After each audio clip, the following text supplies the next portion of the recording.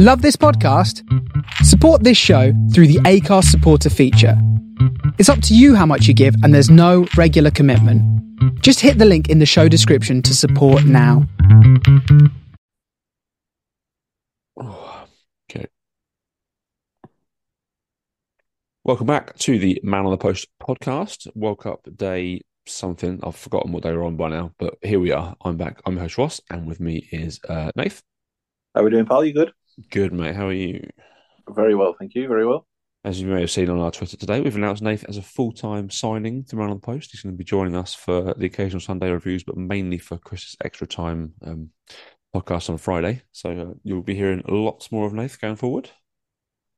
Yeah, God help everyone. Just got to get used to Chris's humour. Chris is he can sometimes like to wind people up, and if you like a quiz, then he loves a random quiz.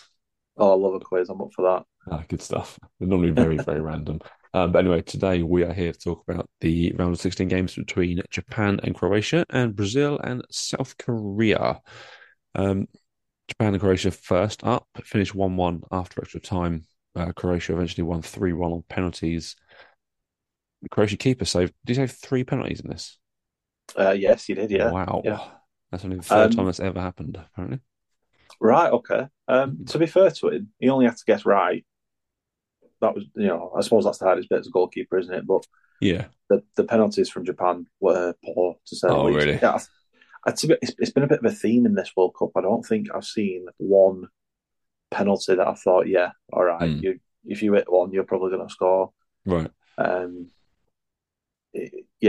penalties were, but they were all poor, to be honest with you. I think there was one. I think the first Croatia penalty, he put it sort of like right into the side netting where like keeper dived the right way, but he put enough power on it, placed it really well. And the rest of them for me were reachable. It was just a case of guessing right. I mean, I might be discrediting the Croatia goalkeeper a little bit. If you say 3 penalties, you've performed, haven't you, there? Yeah. But yeah, the penalties weren't the greatest, to be fair. Was the result fair? Croatia the better team, or Japan took the lead actually before Perisic equalised in the second half? Yeah, it was a bit of an odd game, to be honest with you. I only caught about 70 minutes of the total 90 plus extra time, but it kind of felt like Croatia were in control, right? But the threat of Japan on the counter was always there. Every time they hit them on the counter, you always felt like Japan would grab a goal. And they've like been pretty fun, haven't they, this World Cup, Japan? They've been fantastic. I did feel really sorry for them because I honestly had them as favourites in this game because Croatia haven't really impressed at all, to be honest. No, I said with Adam the other night that I think they've got a few players coming through, like Gvardiol at the back there, and I mean, that's kind of it. They've got a really old sort of midfield and attack, haven't they? Absolutely, yeah. Just on Gvardiol, I thought he was brilliant in that game. Superb, He's such a player. Yeah. Obviously, I've heard his name knocking around, and I've not really seen much of him up until this World Cup, and he's been so impressive. You can see what the hype's all about. He was rock solid. Anytime a Japan player went near him, he just gently just pushed them off like, no, you're not coming anywhere near. The season Leeds got re-promoted to the Premier League, he was like the main transfer target, but we didn't want to pay. I think they wanted like 25-30 million pounds for an 18-year-old centre back, and we weren't quite willing to go that far. Which, in hindsight, now looking back at it, it would have been good money because we could have sold him this summer for 3 times that probably. But easily, yeah, definitely, yeah. That's definitely one that got away.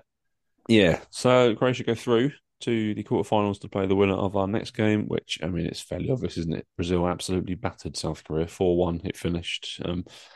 Vinny Jr., Neymar and Richarlison made it 3-0 before half an hour was on the clock. Lucas Paquetá made it 4 before half-time, and easy street after that, wasn't it? Yeah, absolutely, yeah. I think South Korea got the tactics massively wrong. Very brave, but very, very naive as well. They were leaving 3-4 at the back, and Brazil matched them man for man, and it was just an absolute car crash. Yeah, that Brazil front 4 or 5 have been they've not hit the heights they could do during this World Cup so far, but the threat is always there. Yeah, absolutely. This tournament, we were saying before we started recording that it's been difficult to get into this tournament due to the time of the year, and it feels like we've been waiting for don't get me wrong, there's been some really good games. There's been some entertaining games throughout the World Cup, but we've just been waiting for that one performance where everyone sits back and goes, "Wow, Yeah. that's one that we're going to remember." And it felt like Brazil finally delivered that performance in the first half of just, this is outrageous. Do you know what I mean? Blowing the team away. Absolutely, yeah. And South Korea were no mugs coming into this. They'd had a good tournament. Don't get me wrong, they were always second favourite in this game. Yeah. But I don't think anyone expected quite the performance that Brazil put in. And the first thing that I noticed about the game, even before kickoff, was that Neymar was playing. And I don't know why, but I sat there and thought, oh, Neymar's playing. This, it excited me. And I can't explain why, because I think he's a massively overrated player now. I do as well. I said to my wife the other night, I don't get the Neymar thing. Like, he's a very good footballer, but he's not up there for me with the likes where Ronaldo and Messi, and even that season Rooney had, where they were the best players in the world by far and away. Like, I just don't get it. Like, Mbappe is so far ahead of him, I think. Yeah, I agree with that, definitely, yeah. But it's a bit like the legend of Maradona and Pele, and almost maybe even Bobby Moore. Yeah, you say the name on the international stage, and it's like, oh, okay, hang on. Yeah, he's playing. It's Neymar in Brazil. It's almost like the nation of Brazil have built Neymar up into this untouchable, mythical creature. Yeah, where when he puts a Brazil shirt on, the whole country stops, and they're looking at Neymar. They're like, right, Neymar's playing. Yeah, something's going to happen. We're going to win. They've arguably got not better options, but a more coherent team if they play, say, Rodrigo or Martinelli. Like they can play more as a team and attacking unit rather than just having it Neymar being the central figure. But you can't leave him out if he's fully fit, can you? No, definitely not. And to be fair to Neymar tonight, it was a team performance. Like, he wasn't one of the standout players. He got involved as a team player. Do you know what I mean? It wasn't the Neymar show. It was, I'm here and I've got a supporting cast and I'm going to use that cast. I think, do you know what, tonight, amazingly, I thought Casemiro was man of the match. What an absolute class player he is.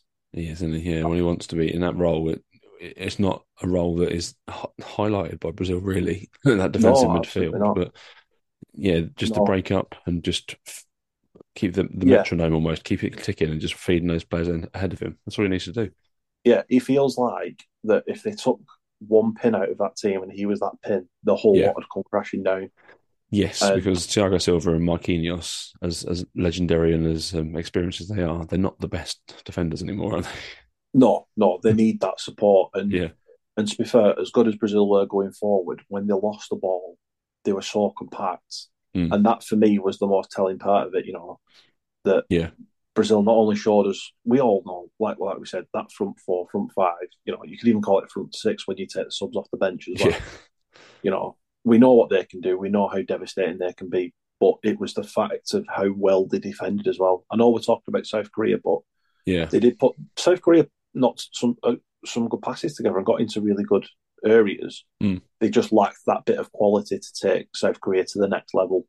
Yeah, I think Son and maybe Hwang aside, they're just missing kind of another guy to help those two out, aren't they? Very much, yes. It kind of, going back to the other game with Japan as well, Japan, South Korea, these Asian teams are really good as a squad, team cohesion, they'll work hard, they'll run all day for you. Yeah. All of them are just missing that little bit of quality just to take them up to that next level. Yeah, which is fair. I mean, it's the two winners you expected from these two games. Brazil now play Croatia in the quarterfinals. It should be a good game. Brazil have got to be favourites for that, right? Yeah, definitely. Yeah, Croatia have not shown me anything really going forward that would worry me if I was a Brazil fan. No, they don't look as good as Gvardiol has been. He can't do it all on his own. No, so especially if Brazil are playing four up front. They're big favourites to win now. France are second favourites. Argentina are still ahead of England. And you've got kind of the rest there. Spain have got a decent odds, but then the other four teams are quite long odds, really. What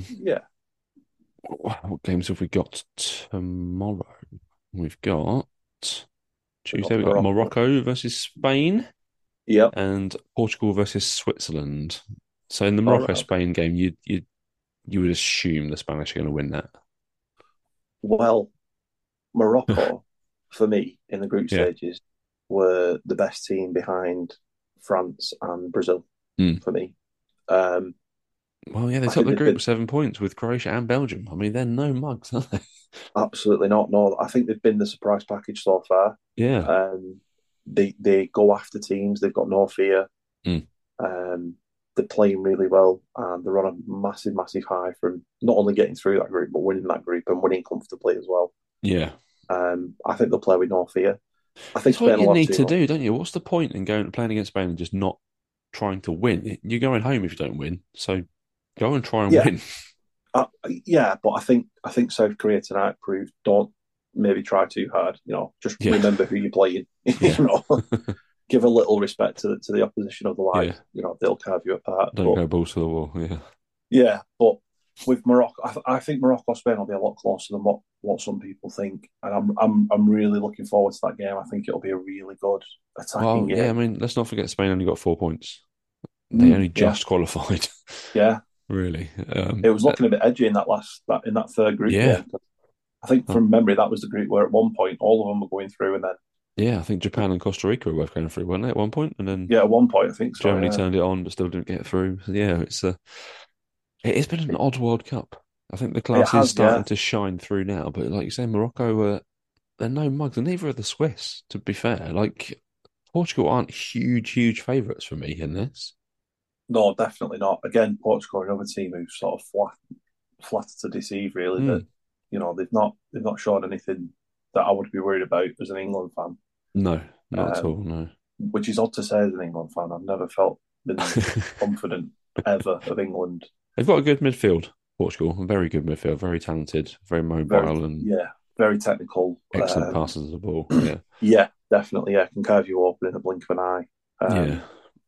But like you said, the Swiss, the I Swiss, always liked Switzerland. They have Jan Sommer. I love the Swiss and I love Mexico because they've got Sommer and they've got Ochoa. I love these World absolutely. Cup goalkeepers who are really Yeah, good every 4 years. They yeah, just rolled out every disappear. 4 years, Yeah. never to be heard of again. Exactly. They play club football for probably really big teams. I know Ochoa plays in Mexico, but they know how to score goals. They've got Brill and Bola who can find the net, and they're incredibly compact and like solid Swiss. And this could be a very interesting game if Portugal don't score early. Then I would favour Switzerland to get through later on in this game. Yeah, I think you've made a couple of really good points there. Switzerland, very compact, very, very good at killing a game. Yeah, Just making it an absolute dud of a game yeah, by just boring the pants off the opposition. And I yeah, don't mean that disrespectfully. I mean that as a good thing. yeah. That's how you win Um, tournaments. yeah, Look at absolutely. Yeah, Greece and Portugal before.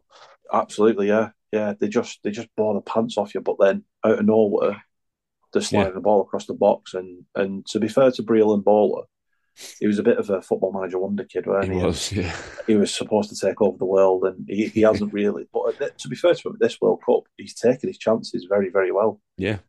They're not high And scorer in Switzerland. They never will be. But he's definitely improved from the Euros at least, where he was a little bit hit and miss.